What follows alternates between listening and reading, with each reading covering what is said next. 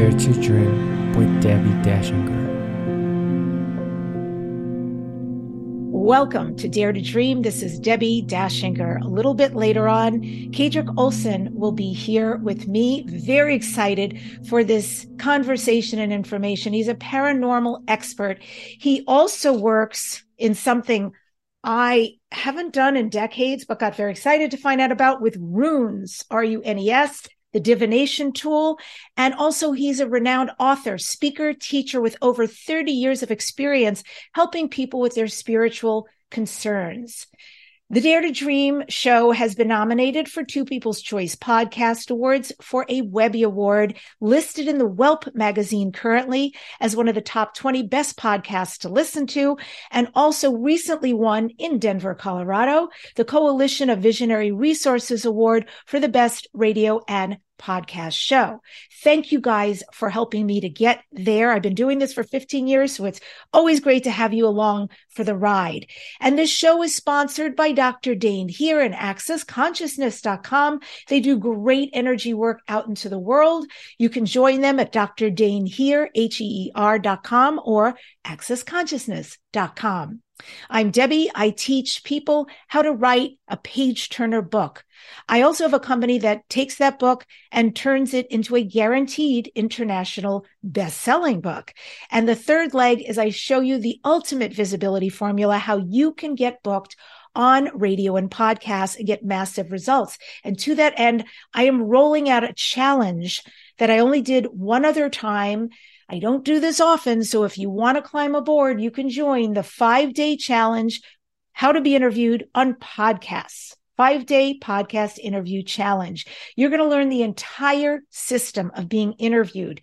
Everything from how to put your media kit together to how to get a hell yes from a show, what to do once you're on the show so you deliver an amazing conversation, and how to get massive results. If you're a light worker, and I know you are because you're here, you deserve this information. This should be in your toolbox because you came here to deliver a piece of the puzzle of heaven here on earth during this massive ascension time. You should be interviewed on podcasts, giving out your message.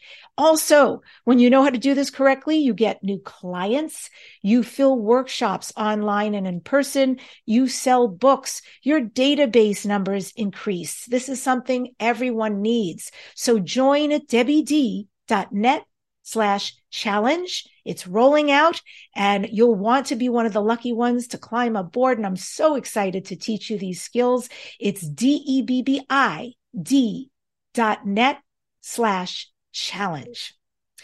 So today I'm speaking with Kadric Olson. He's an author, speaker, teacher, and paranormal expert.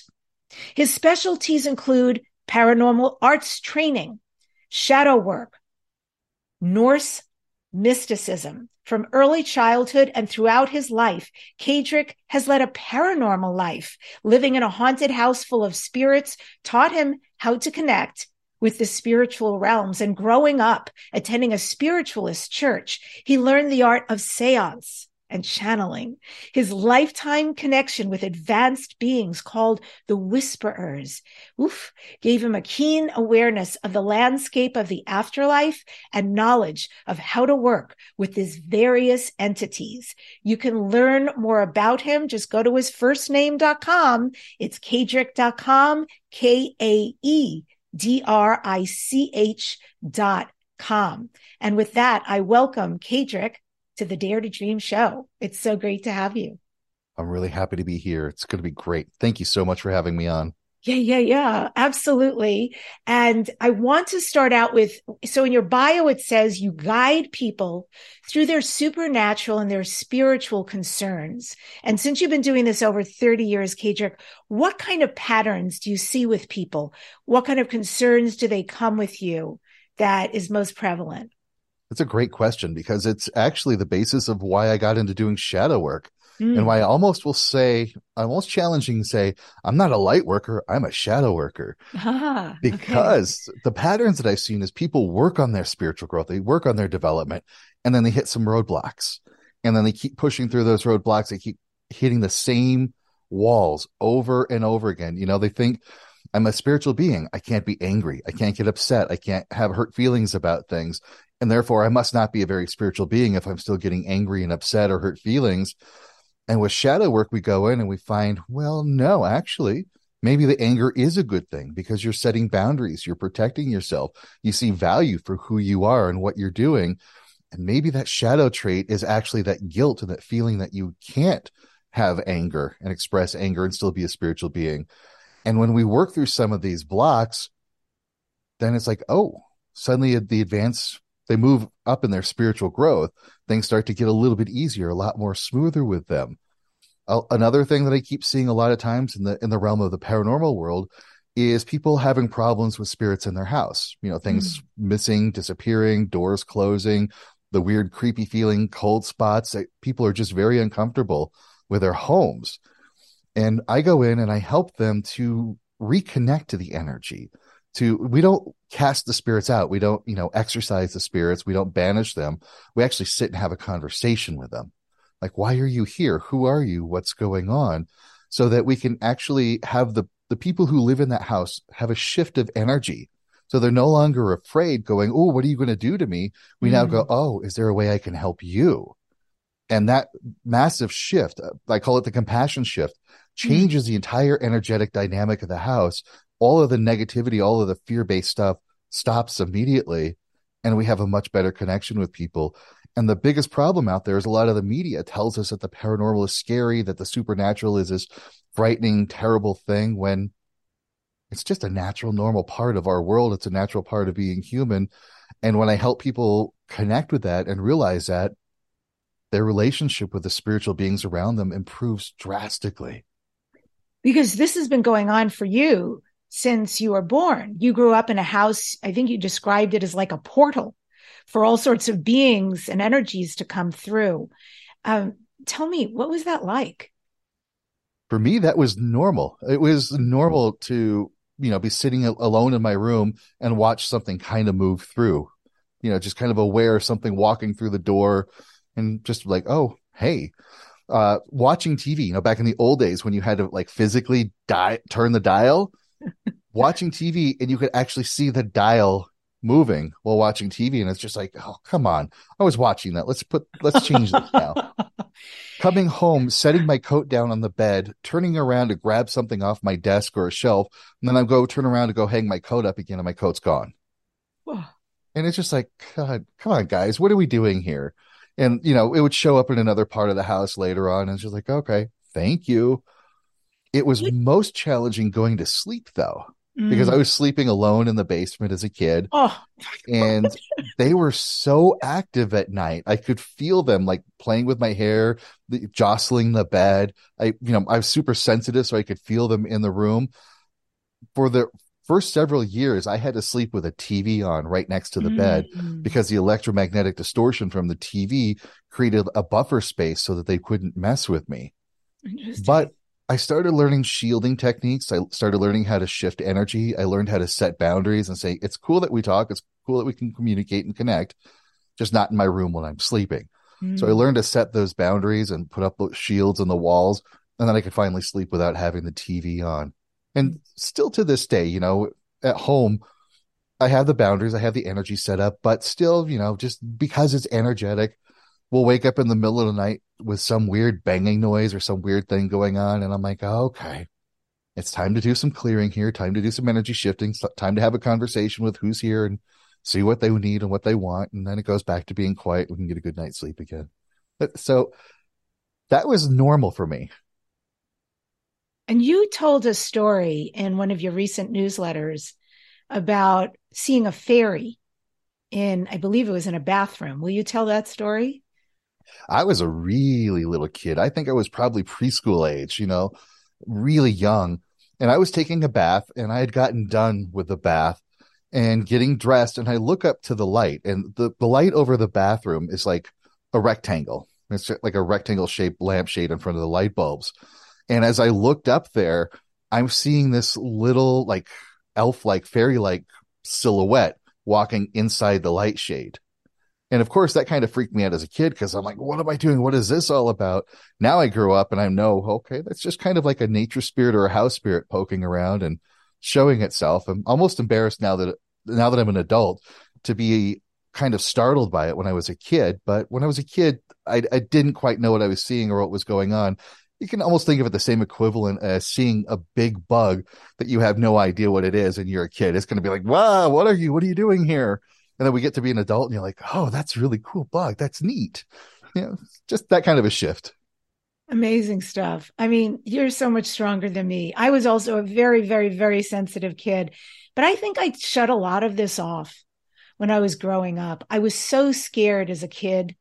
I remember at night, I saw things on the wall. I mean, oh man, I was so scared. And it culminated when I was 16. My brother was going to Berklee College of Music. We grew up in New York. I flew up there he was an older brother. I flew up there to hang out with him. And he was living in this house. And we had a great day. He showed me the room I was going to sleep in. I went to bed. And I woke up at 16 years old and I knew there was a man in that room with me and I freaked. And I remember turning around and like, you know how they do, you pray really fast. Please, please, please, please, please. If you hear me, please, please. Like I was just praying to God. And then at some point it dissipated. I slept. And in the morning I woke up and I told David and he said, oh yeah, that's the judge. And I was like, what? And he said, yeah, there was a judge who lived in this house and he died here. And we hear weird things and you slept in his room. And I'm like, David, really? Like, let me know ahead of time or put me somewhere else. But I think I went click, throw away that key. Cause yeah, I think had a little bit of fringe paranormal, but it was too much for me. And I had no one to guide me through that. So exactly. I think it's amazing that you can help people even connect, like take the terror out of it, but instead have this connection that, I mean, so many people who are watching us right now are here because they want to be of service, right? And that's what you're doing. Absolutely. And your story is very, very common because as we're kids, little kids, all of us are tuned in, all of us are open and aware. But as the years progress, we have to tune it out. We have to lock it up, put it aside because our parents are not doing this. Our peers are not talking about it. I often say probably the worst thing to happen with a paranormal experience is not the experience itself. It's trying to find someone to talk to about it and to make sense out of it without getting the weird lashback from people. And so what you described is so common. People will have this kind of startling paranormal experience that freaks them out a little bit. They're like, oh no, what do I do? Where do I go? Who do I talk to about this? And there's not a lot of resources for that, unfortunately. And I will say that what you experienced is a completely perfectly natural part of our world. It's just because so much of us has tuned it out. So much of us have pushed it away and not aware of it, or we have really strong misconceptions about it that unfortunately perpetuates a lot of that fear cycle. So when we see something like that, we don't know what to do. We don't know what it is. We don't know if it's going to hurt us. We don't know how to react. And that has become a big part of my mission is to teach people that this is a natural part of our world. This is a normal thing. And here's what you do when you encounter a situation like that so that you can have the best effort completely with it. And by the way, you did partially some really good things with that. Some of the things I recommend, doing that prayer, getting into a higher mind state, holding your boundaries and saying, no, this is my space right now. And that helps to dissipate the potential problem. So you did great with that. Oh, thank you. Thank you. And I want to go back to something you said earlier about shadow work.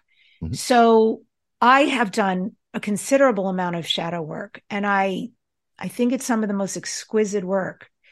I think it's also difficult because we insulate ourselves so much from knowing the truth about ourselves.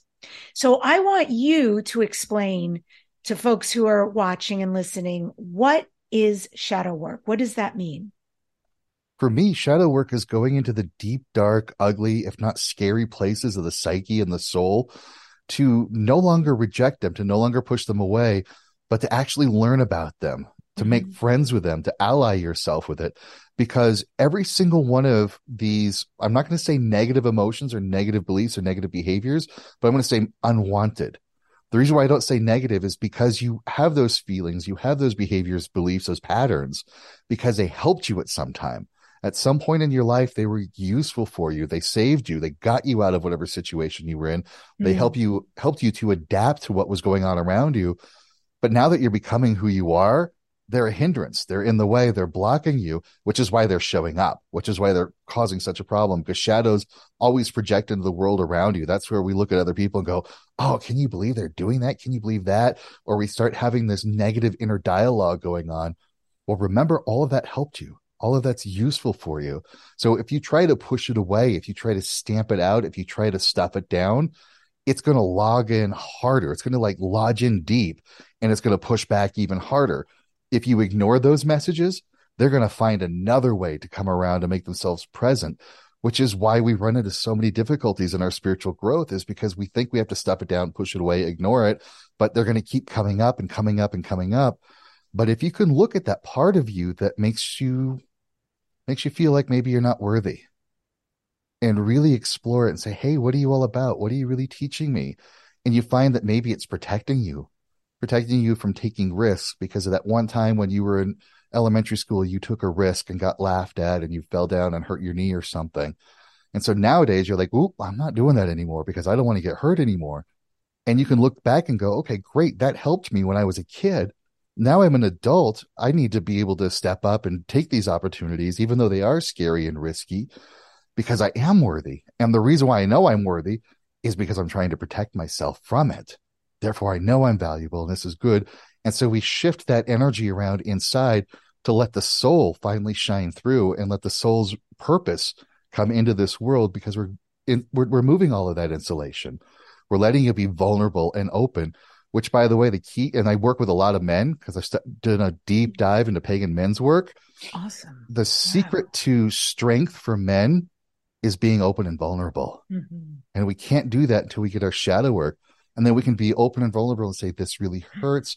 How can we work together to resolve it? And once you clear those things out, which, by the way, it never ends, because whatever you adapt to and what's working for you now in your spiritual growth might, not always, but it might be a hindrance or a shadow in 10 years.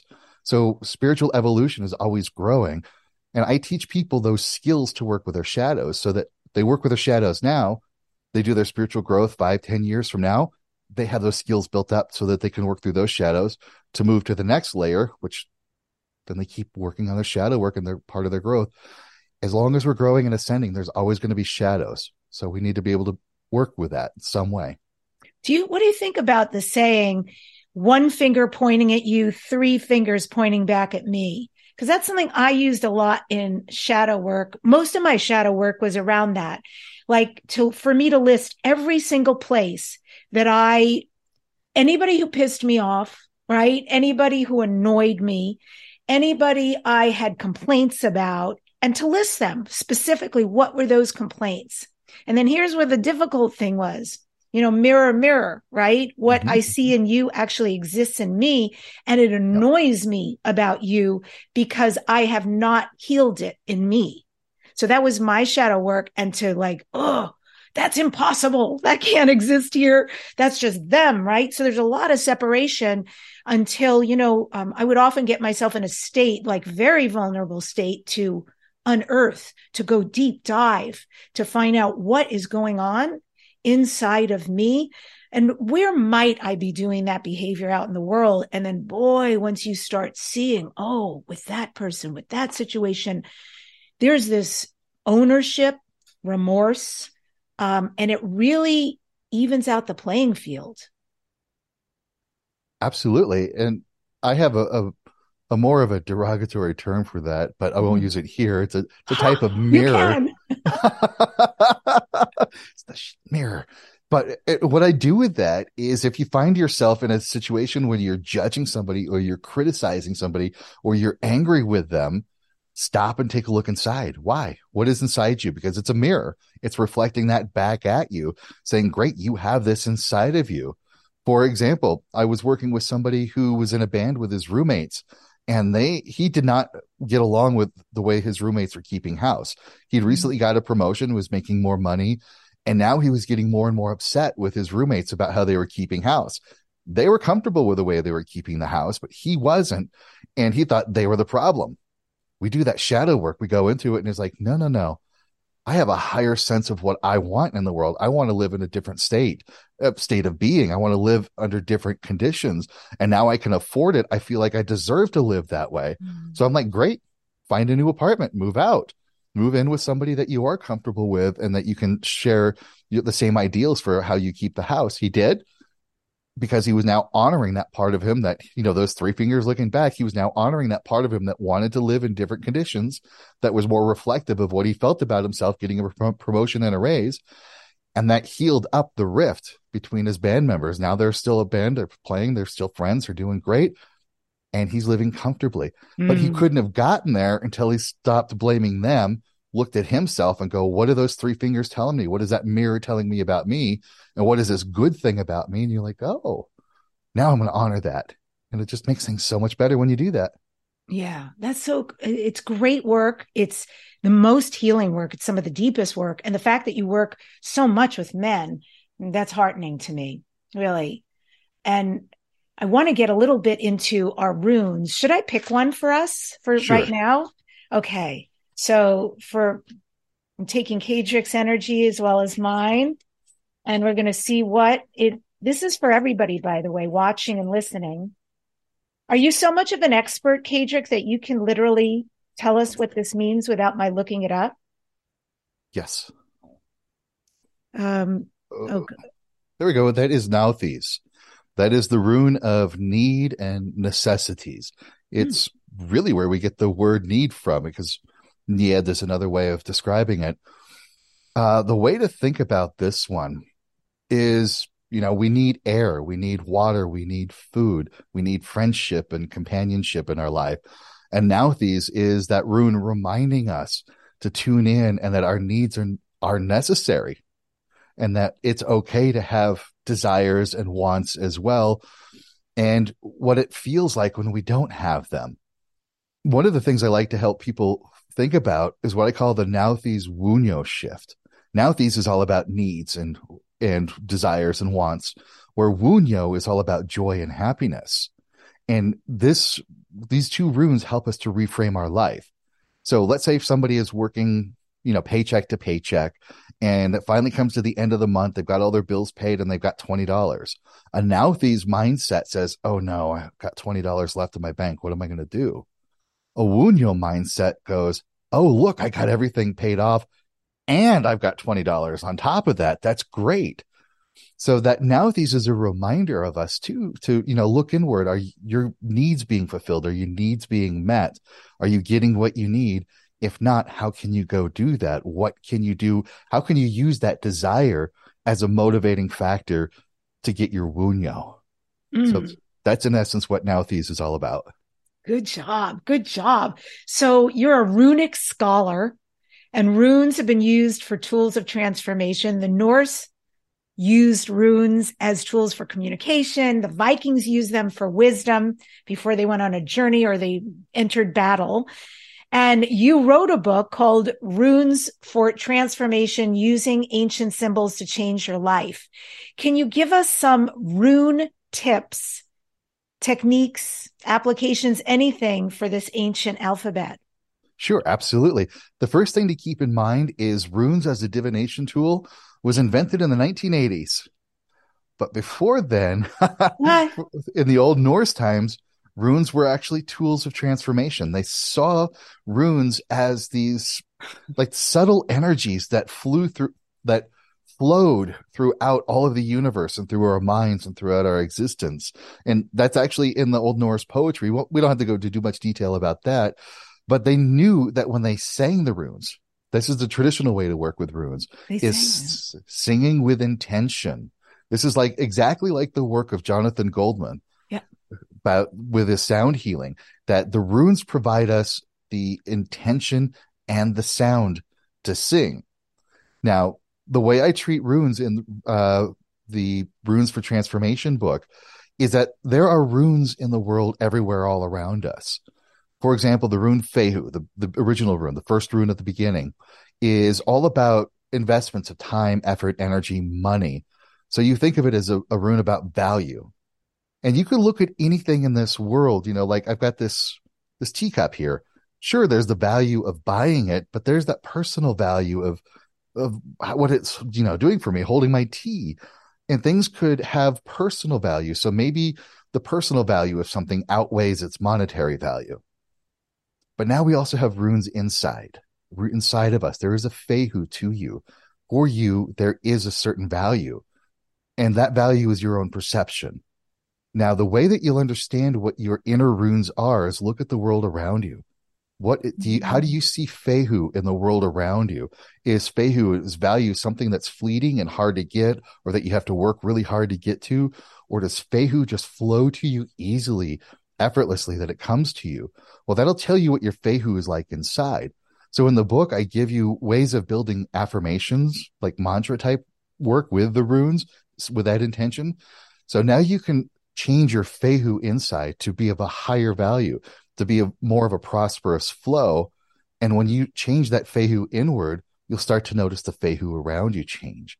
And we do the same thing, like Uruz is about strength and vitality. Anzus is all about communication, awareness, and understanding.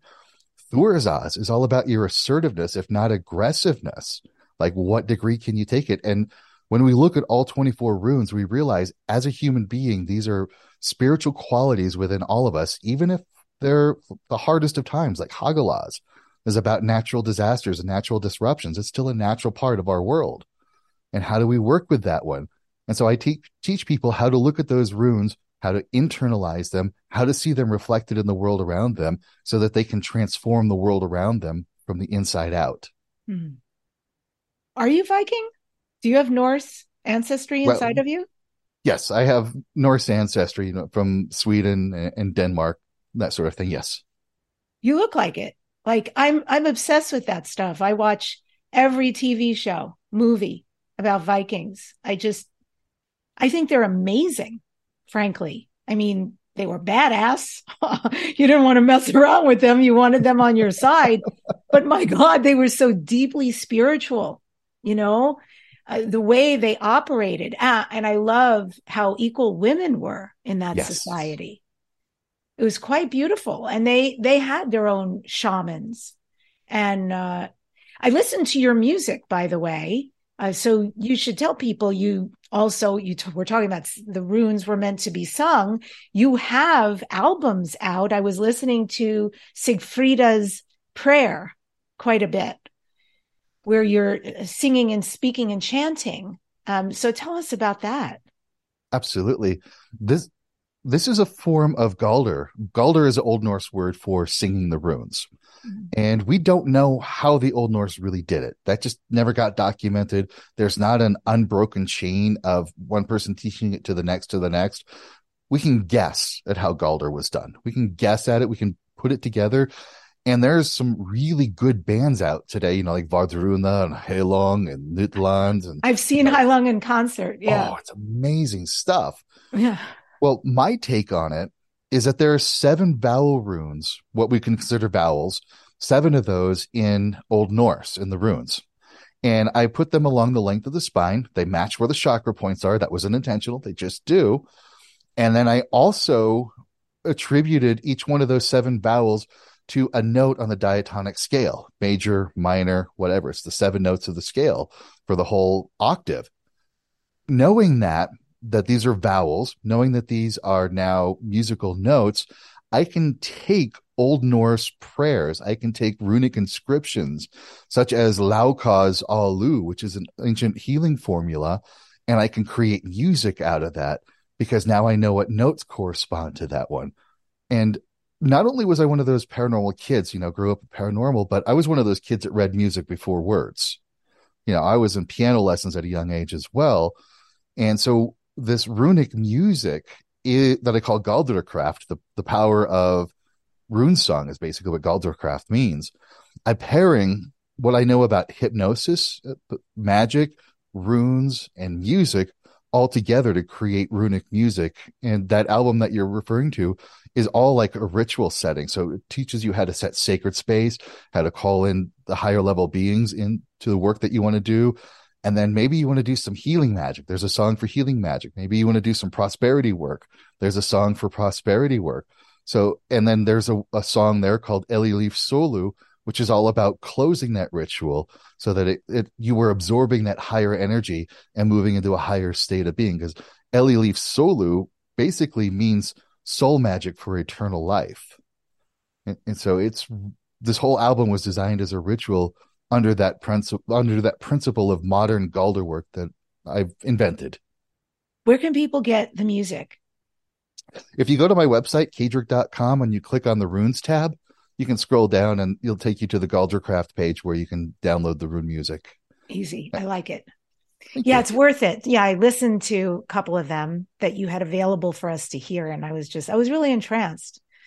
I'd be interested in hearing some of the other ones you're talking about, the magic and the prosperity, and sounds delicious. And that's all on Soul Music, the album? It's all on Soul Magic. Yep. Soul Magic. Okay. Yep. Beautiful. Wow. I love that. I love that. Love that. And so what do you do with all this Viking stuff that runs through your veins and fascinates you? How do you use that out in the world? That's a very important question, because when we talk about those advanced beings I've worked with, the Whisperers, for my entire life, there were quite a few years when we had some knockdown, drag out fights about the stuff they were giving me, because I basically was throwing it back at them saying, this is useless. This is nonsense, because who's going to use this? You can't take it out into the world and make something with it. And they're like, okay, fine. So we came to an agreement that all of the information I get from them now has to have a practical benefit. It can't be like this nice, happy, great thing just to know and have it that you can just tuck away and pull it out for trivia. You've got to be able to use it.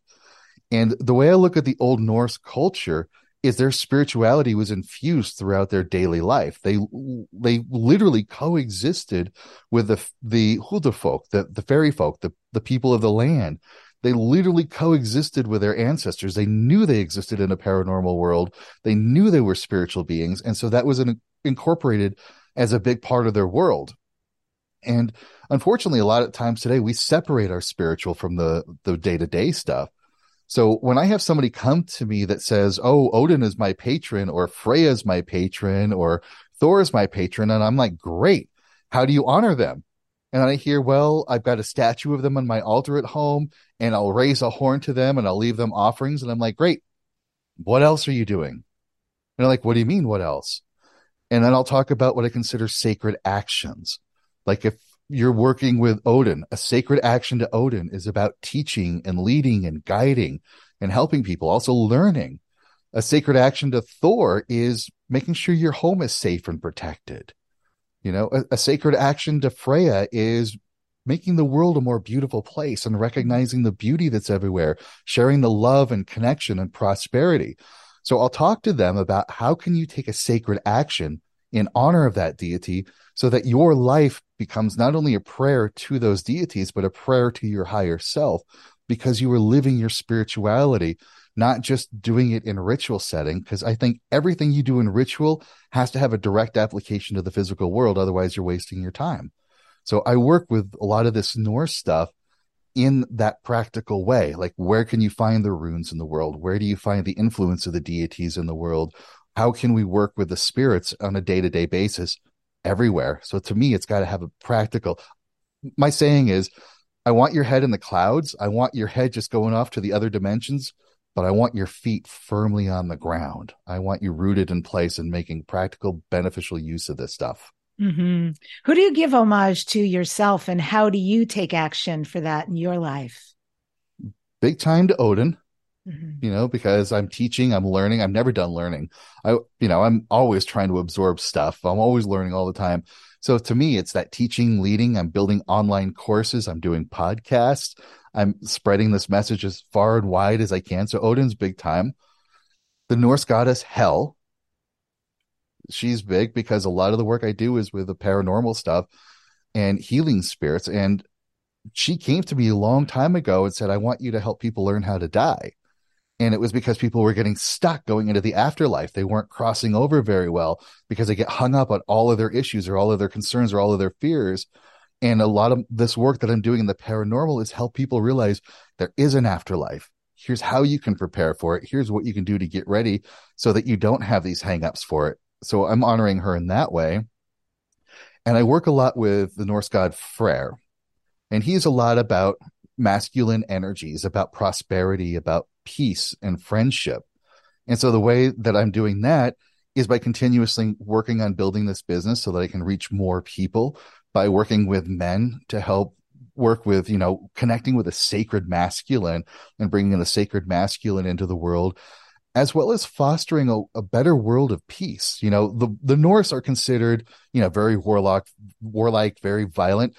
Sure, but that's how everybody was at that time of the world. We are now in a more peaceful state than ever in the entire history of humanity. And when we look at certain Norse deities like Balder and Freyr, they don't fight. They were never in a warlike conflict. And I mean, even if we look at the Old Norse times, when somebody went Viking, Viking is just a part-time summer job. It's just a title.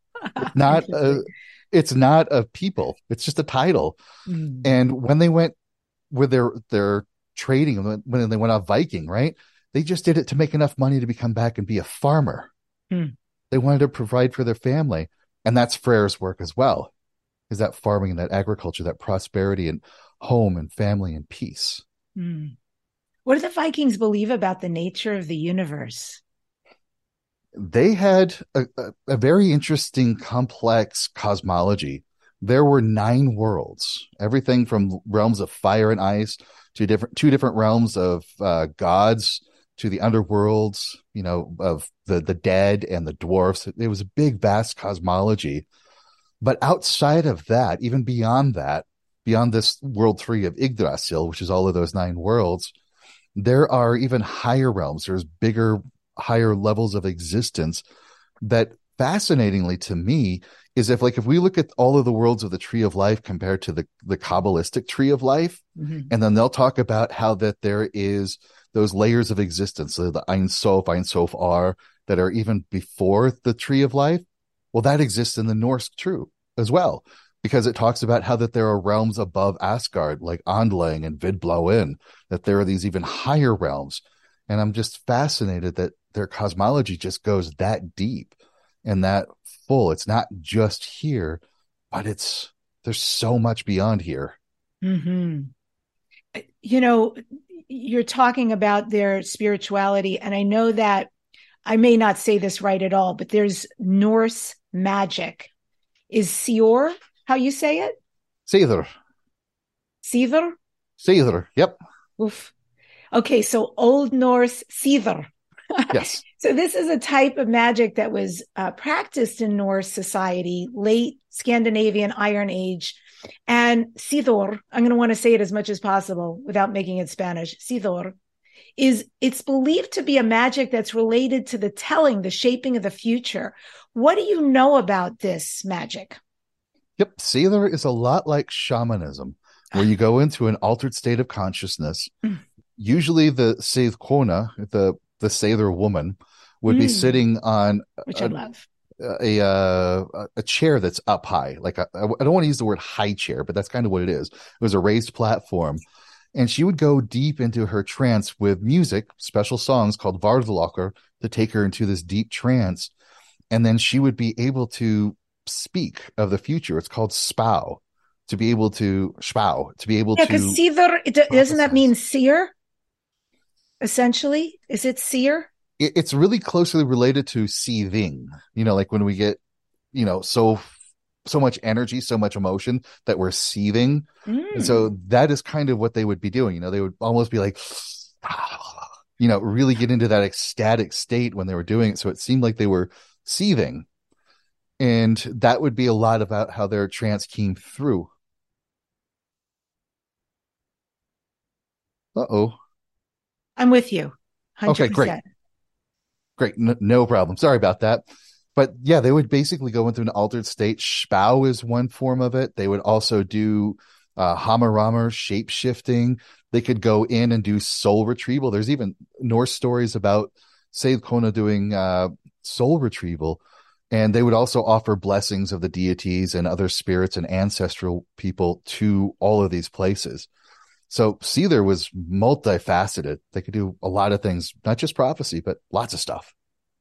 It's interesting when you say that it's inception of shamanism. Shamanism also coming from Siberia originally. Boy, that word just eluded me for a second.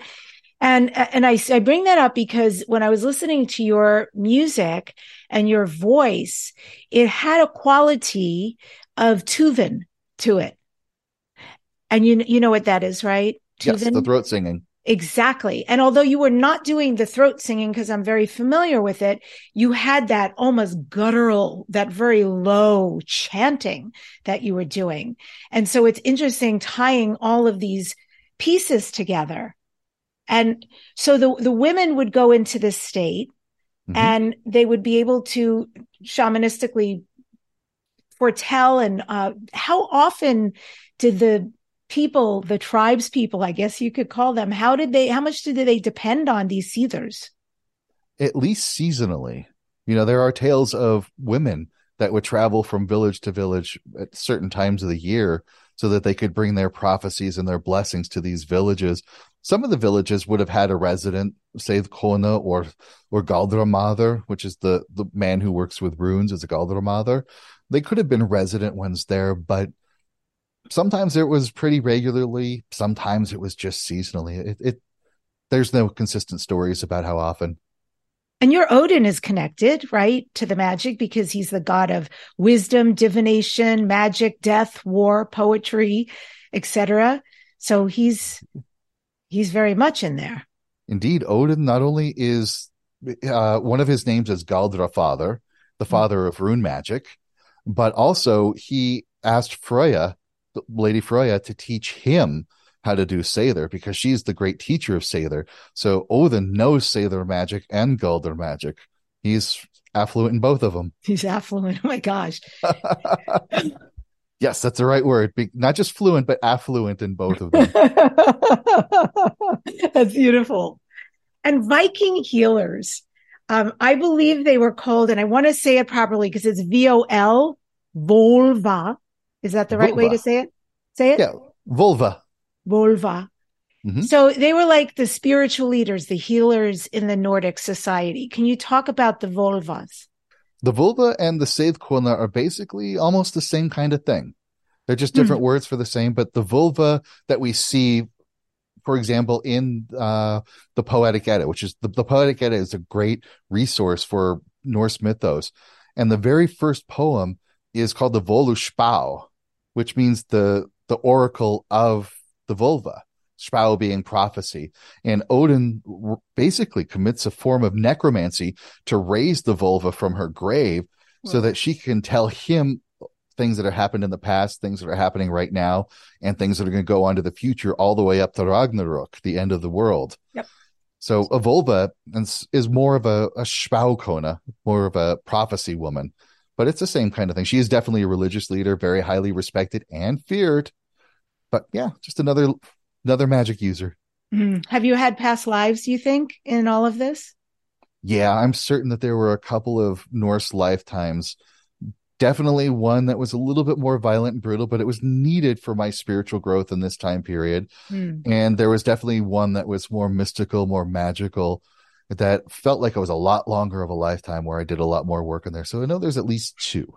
I hope you really go there, like at least at Halloween, if not times during the year where you do your beard and you put beads and bones and stuff in it. Like you have the look of the Viking. Wait. There's something interesting coming out soon where I'll be able to definitely get more into that.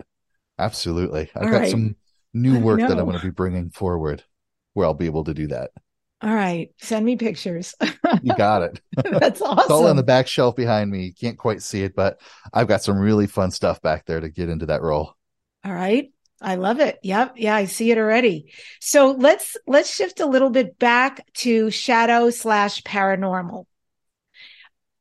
So unresolved shadows. So if we have stuff, and maybe you can give some examples, but I think you've already have pretty good examples, people who have a lot of anger, resentment, whatever that is being repressed and not expressed. If it is unresolved as a shadow, can it have paranormal consequences? Yes, actually, I see that quite a bit too.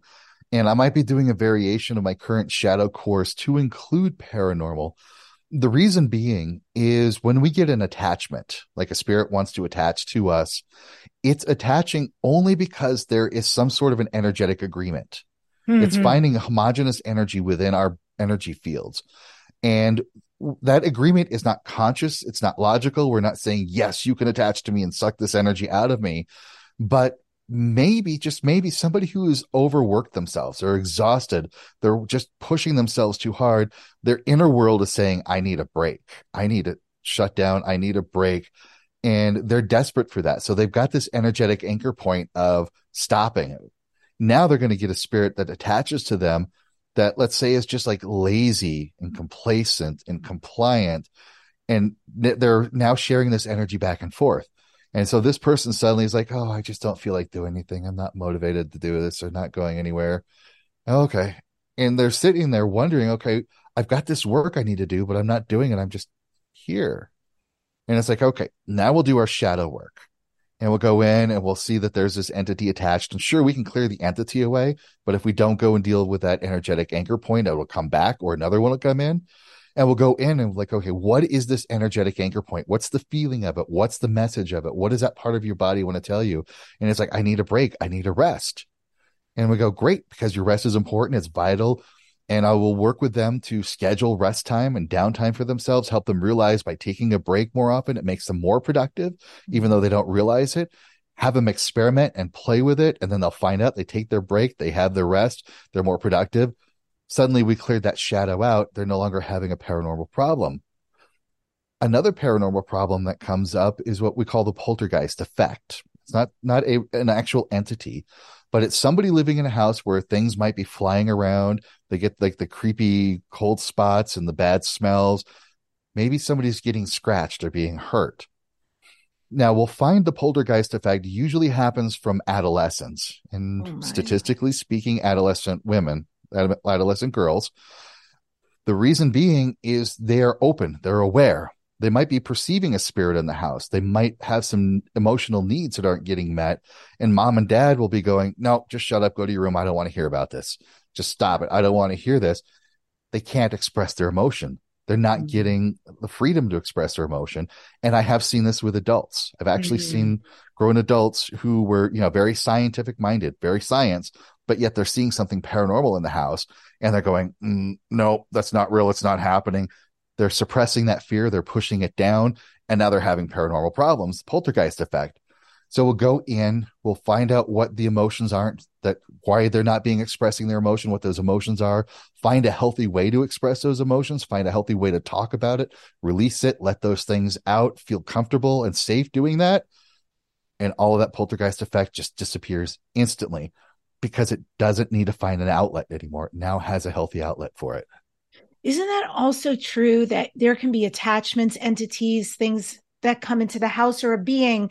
Let's say there's a lot of arguments going on within a house. It's very attractive to those beings. Or if people lived here before you moved into a place and who knows what kind of bad behavior was going on, it may have attracted energies. And then how do you clear that out? Yep, that's absolutely true. Whenever we are in a persistent emotional state, we can be creating entities called a thought form. And this thought form is nothing but that emotional energy. It has no thought, has no thinking capacity to it. But it will poke us with that energy to get us to feel fear or to feel upset or to get angry so that it feeds itself. And it's not negative. It's not evil. It's just a function of our spiritual reality.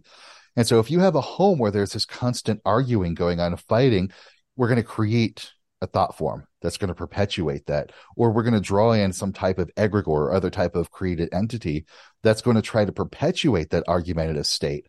Same way with the energy that's there. There might be an egregore or thought form lingering from the people who were there, and now it's going to poke you with argumentative energy. And you're going to, if you don't realize that this is an external source poking you, you think you're generating it. You think you're justified in the way you feel. So therefore, hey, I'm going to, get into it. And how I help people is we do some shadow work. Why are you feeling so argumentative? What's going on with this these argumentative feelings, this aggression going on. And then we'll go inside. And if there's nothing really there, we can look at the energy around. Of course, I'm going to scan the energy and feel the energy, and I'll tell you there's something here. But it comes from that internal shift. Always the external world is a reflection of our internal world, and the external world reinforces the internal world. So if we start shifting our internal world to going, oh, that's the thought form poking me again. I'm not really feeling like arguing. And then you shift your energy into the state that you want to be, like clear-minded and thinking. I help people to reactivate their prefrontal cortex, because when you're in an aggressive state, it's all of your blood and electrical activity in the brain is going to the brainstem and the limbic system. So I've got some exercises to help you activate the prefrontal cortex so you can think about what you're doing, the consequences of what you're going to do, and what action you'd rather do. And that, in an essence, shifts that energy, starves off the thought form, and lets you take back your home so that you don't have to be under its influence anymore. Yeah. Folks might want to download your free booklet from your website at kadrick.com. I did. And I'd like you to talk about that a little bit. I know things from other people who have guided me throughout life. I know things like there are very particular resins or incense or oils that can be used, scrubs and so forth. Could you talk about some of the ways we can clear our energy, known or unknown, I think it's a good time to be clearing energy on this planet. Absolutely. If I were to go to some resins, or if I were to use an incense, straight up dragon's blood is like, just straight up dragon's blood is like a sandblaster for energy. I can feel it just clear a room out like it's nobody's business. It's gone. Or if you want to make a combination of like some sandalwood or sandalwood oil, frankincense, myrrh, that helps to raise the energy of a room to help. But I would still rather you take a moment to sort of meditate, to relax, to center and focus of your mind. And I even have a meditation to guide people to do this. But then you connect to what your sense of sacred is, what sacred feels like to you. And it's unique for everybody. Everyone has their own sense of what sacred is. And you remember that the sacred feeling is like an energy. And energy flows where your attention goes. So if you were to have that sacred connection and you were to think about your head, bring your attention to your head, that would fill and surround your head, clearing out any negativity from your head, guiding your thoughts, your awareness. You can bring it to your heart center. You could bring it into the abdomen, to the dantian, to the power center there. You can do it so that it fills and surrounds your body and being. You could do it so that it fills the space around you. Just hold on to that feeling of that sacred connection, and let every breath you take bring in more of that sacred energy. Every breath you expel fills that room so it becomes stronger and brighter, more full of that sacred energy. And that pushes entities, negativity away, and it moves you to a more sacred space internally, sacred space externally. And if there was something there that was negative, it's not there anymore. And shadow work, does it help it helps the being grow.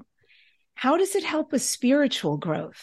How does it actually navigate or put us more deeply on the path of spirit? Because the soul, our higher being, came into this world with a purpose. It came here with an intention.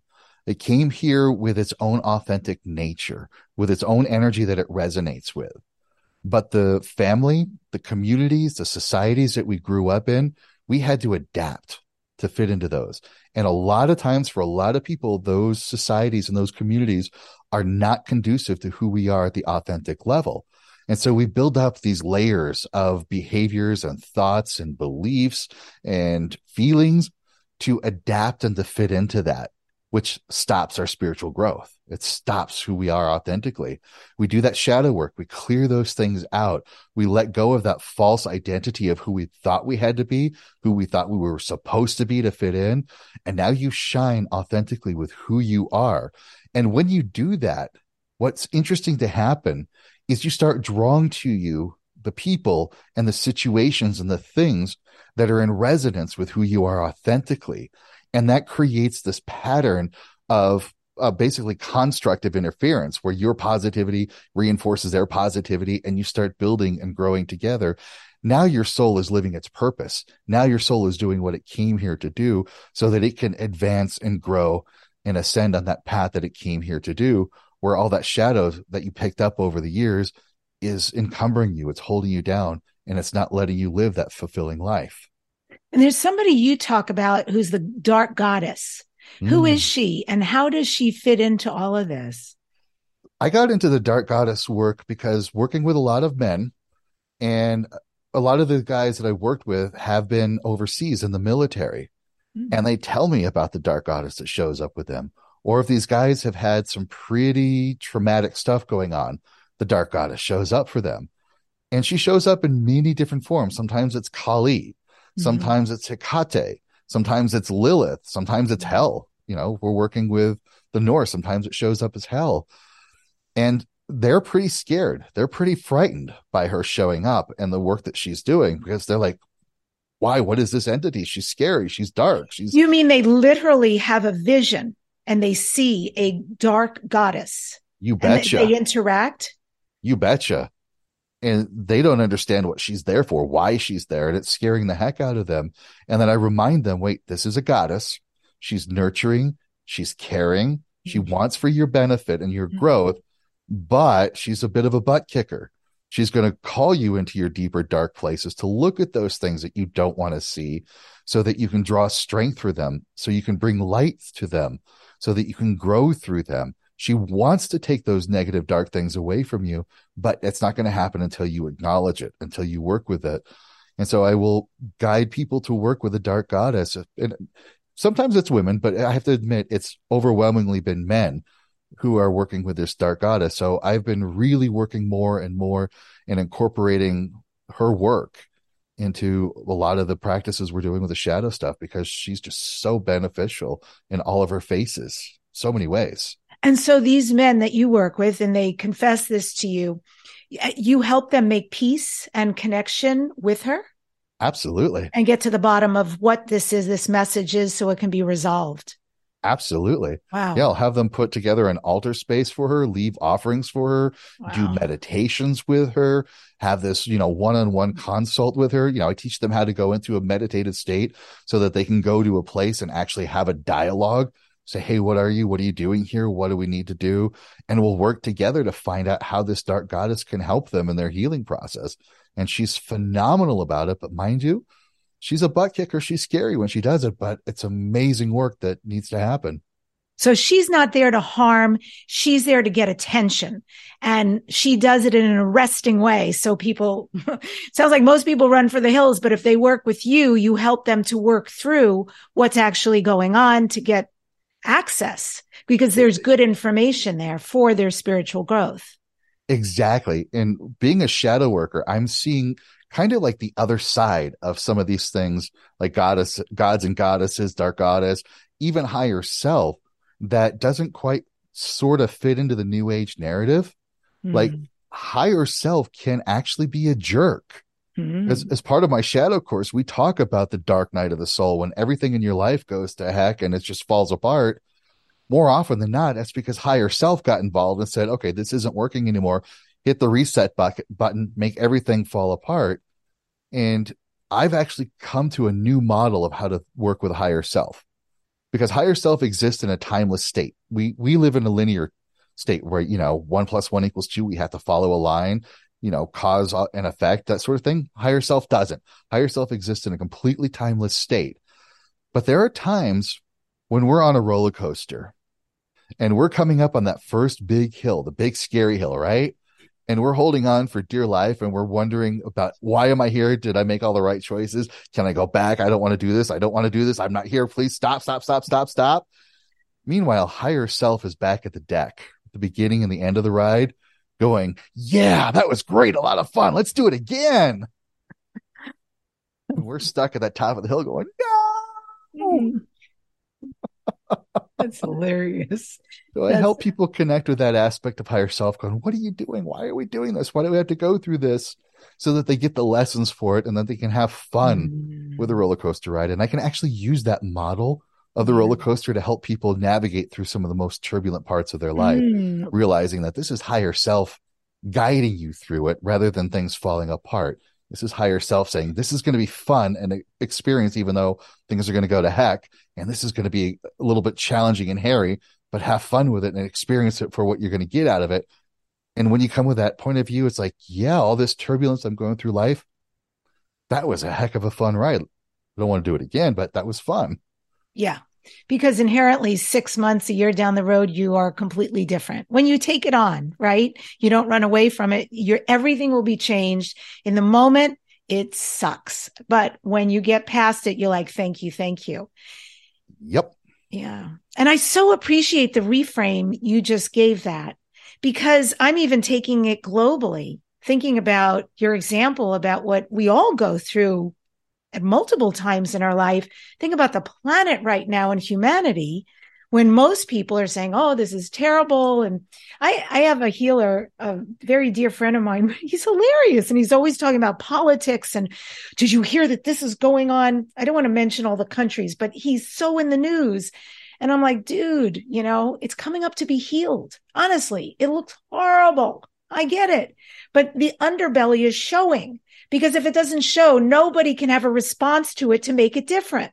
And so I feel like, Kedrick, when you just reframe that dark night of the soul, when everything goes to shit for people and you're just like powerless, hopeless, why me? Why me? This is so awful. But, you pick up, you work with people like you get to the other side, your Humpty Dumpty gets put back together again, and you're better than ever. You learned what you needed to learn, became who you needed to become. And I feel like that is such an amazing message that you're giving for the planet right now, that it is a dark night of the soul in some aspects, right? For Absolutely. What's coming up. Absolutely. Okay. We're definitely going through a collective dark night of the soul process right now, which is all about learning those higher lessons. And once we learn those higher lessons collectively, we don't have to do them again, unless we don't learn it, and then we'll go through it again. But we're doing that. And, really, if we look statistically, despite some of the things that are in the news, and there's always going to be little spikes here or there, we are definitely in a most prosperous time in human history. We are definitely in the most peaceful time in human history. And it's continuing to become more so. And I will directly attribute that to everybody doing their spiritual work. As you do your work for you individually, as you're doing your shadow work for you individually, it's okay, because you're inserting that information into the collective unconscious, making it easier for another person to do that work. And as they do that work for them, it makes it easier for everybody else. I don't know why this is coming up while you're saying that, but I know in indigenous cultures, ancient, there's been science done about how ancient things like ayahuasca and yahe, et cetera, are, these plant medicines. And of course, it is making its way into mainstream. And the shamans used to predict, like Peruvian shamans used to predict, that it would be the Westerners who would become the shamans. Dr. Alberto Villoldo talks about this, that we would be the ones, not our children, not the young ones being born, but we would be the ones who are here for these lessons. So was there anything in the Norse culture?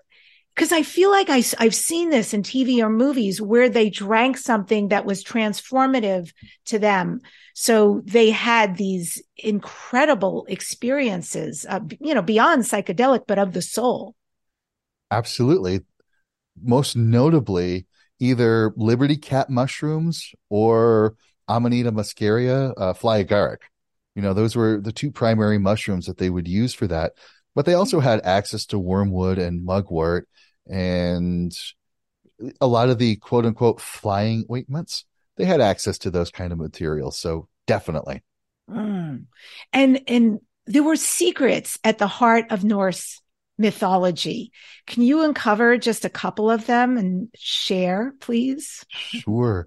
The best ways that we're going to find these secrets is if we go to the actual Old Norse, like Old Norse poetry, because we have to remember that the Eddas and the sagas, everything that was written down from the Old Norse was written down at least in the 1300s at the earliest by Christian bishops.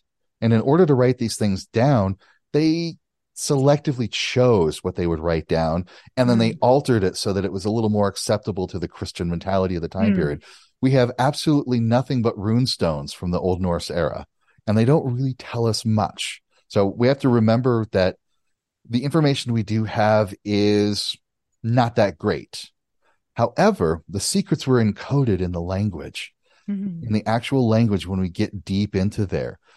So when we go through the Poetic Edda, we see constant references to sound and to vibration and to singing. So the Old Norse knew that the world was a vibratory place. They knew that sound and vibration had harmonics and resonance to cause things to shift. And they knew that if they got into that vibe, that they could shift their inner world and the outer world, and that could be reflected in song. They knew that. And runes are a great example of that, because there's all over the Eddas talking about singing the runes. Dan kanak gel, then I know what to sing, for example. And the Poetic Edda tells us when Odin is hanging on Yggdrasil, the world tree, to discover the runes, he talks about runes coming from a time before time, in a place before things existed, where they were shaped by the high holy rulers, the gods before the gods, and that they were sung by the Fimbulthulur, the great singer. So it tells us that runes are this vibration that exists before there's light. Because when our world came into existence, that's when we get light and matter and form and sound. But runes existed in a place where that didn't happen. So it still tells us that consciousness is a vibration of sorts, of a vibratory essence, and that their whole, not at the overt level, not at the day-to-day level, but those people who knew the secrets knew that consciousness was that vibratory connection to the world around us. And so those are some of the deeper secrets that come out of the lore that we can only find through careful translation with a mystical mindset. Ooh, as somebody who's a singer myself, that is really like goosebumps to hear you say all of that. Such an inception and where were they? So if they were before there was sound and there was before light and all of that, what kind of matter were they and where were they? There's only metaphorical hints to this. Of course, they call it Gin Unga Gap. Gin meaning great and sacred, Unga being young, gap, right? It's just that gaping nothingness that's out there. This is what I would correlate to what the Kabbalistic tradition calls Ein Sof. There's the limitless light, Ein Sof Ar. That those are these layers of existence that exist before existence that we can't comprehend having our linear mind that we have, because we have the mind that wants everything to fit into nice little boxes that we can understand, that has to be linear. This is a place where we can't understand. There's no time. There's no space. Physics doesn't work the way it does here. There's no light, but that doesn't mean it is a place of darkness, but it's not darkness. It's just a place of consciousness.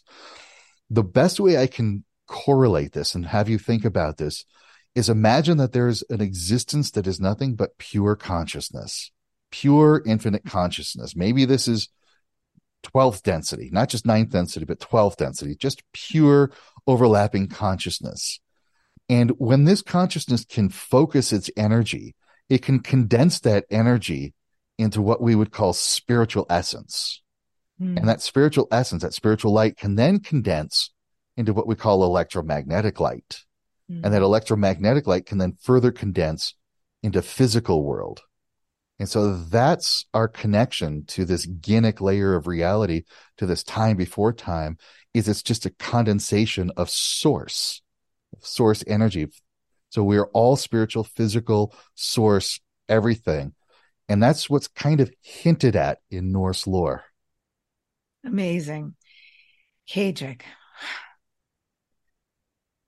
you're going to be speaking at the Conscious Life Expo.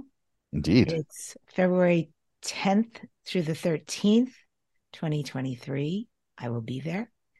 Excellent. And folks can register live or live stream from anywhere in the world. I will have the link in the show notes so you can get your tickets. I highly recommend you do. If you're enjoying Kadrik, you can get to see him in person.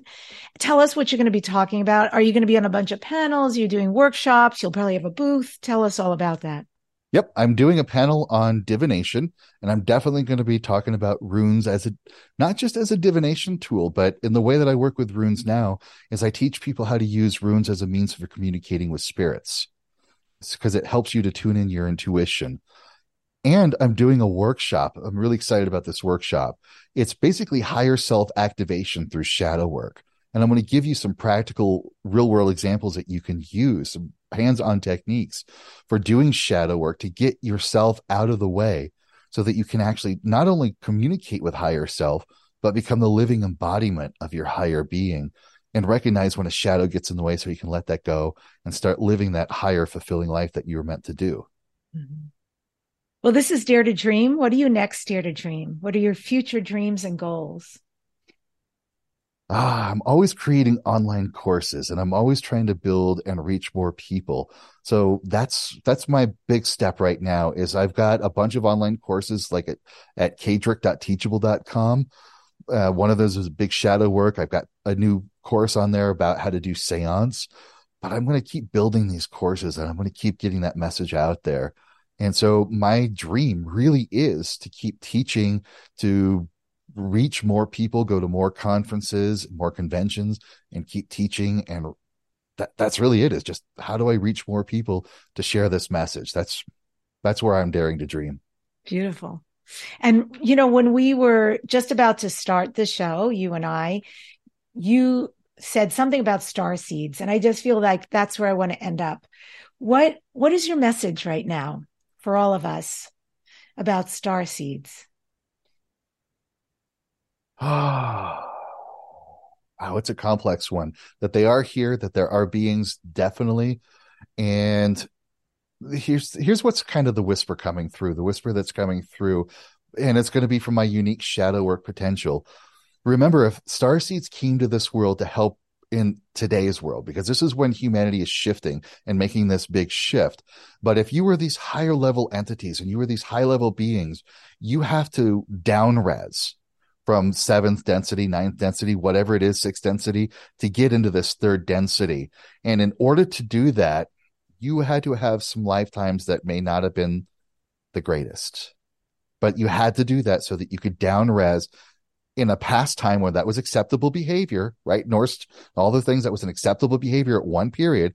So you may have had some of these lifetimes that be disparaging to who you are now. But I want you to have some grace for yourself. I want you to have some care and knowing that you did that as a personal sacrifice so that you can be here today to share your message and not cling on to who you were and what you did then, because that was a necessary part of your growth to be here to help everybody else on this planet today. Wow. You're all about evolution on so many different levels. Thank you for the work you do. Thank you so much for coming on the show today. I really appreciate it. You're so welcome. And thank you for having me. This has been really wonderful. Amazing. Yeah. I end today's show with this quote from Charles DeLint. I want to be magic. I want to touch the heart of the world and make it smile. I want to be a friend of elves and live in a tree or under a hill. I want to marry a moonbeam and hear the stars sing. I don't want to pretend at magic anymore. I want to be magic.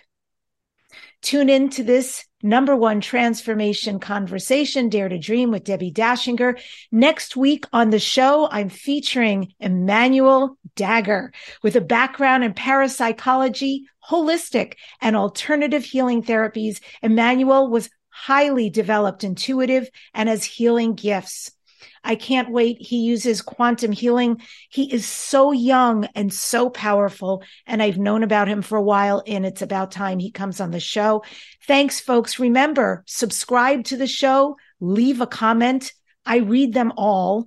And thank you for coming on the show. And remember, all the tips and tools that Kadrick gave you today, find the Conscious Life Expo link and definitely attend. You will be so grateful for the 3 to 4 days that you spend there ingesting all of these amazing people and information. Don't just dare to dream, dare to make all your dreams into your reality.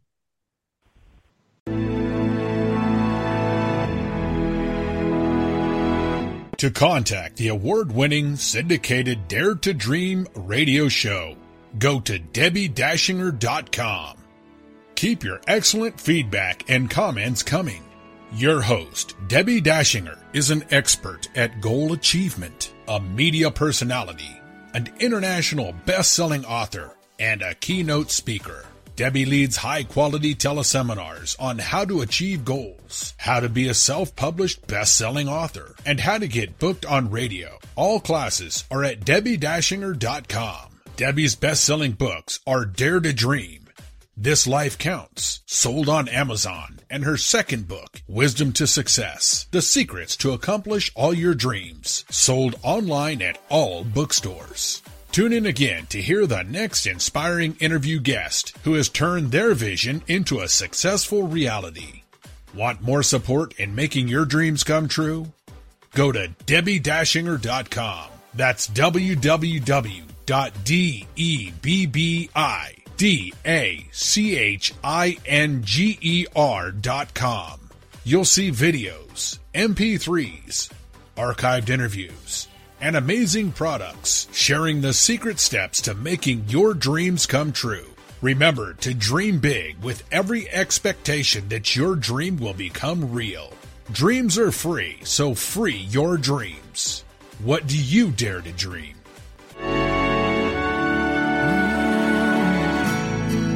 Here I'm standing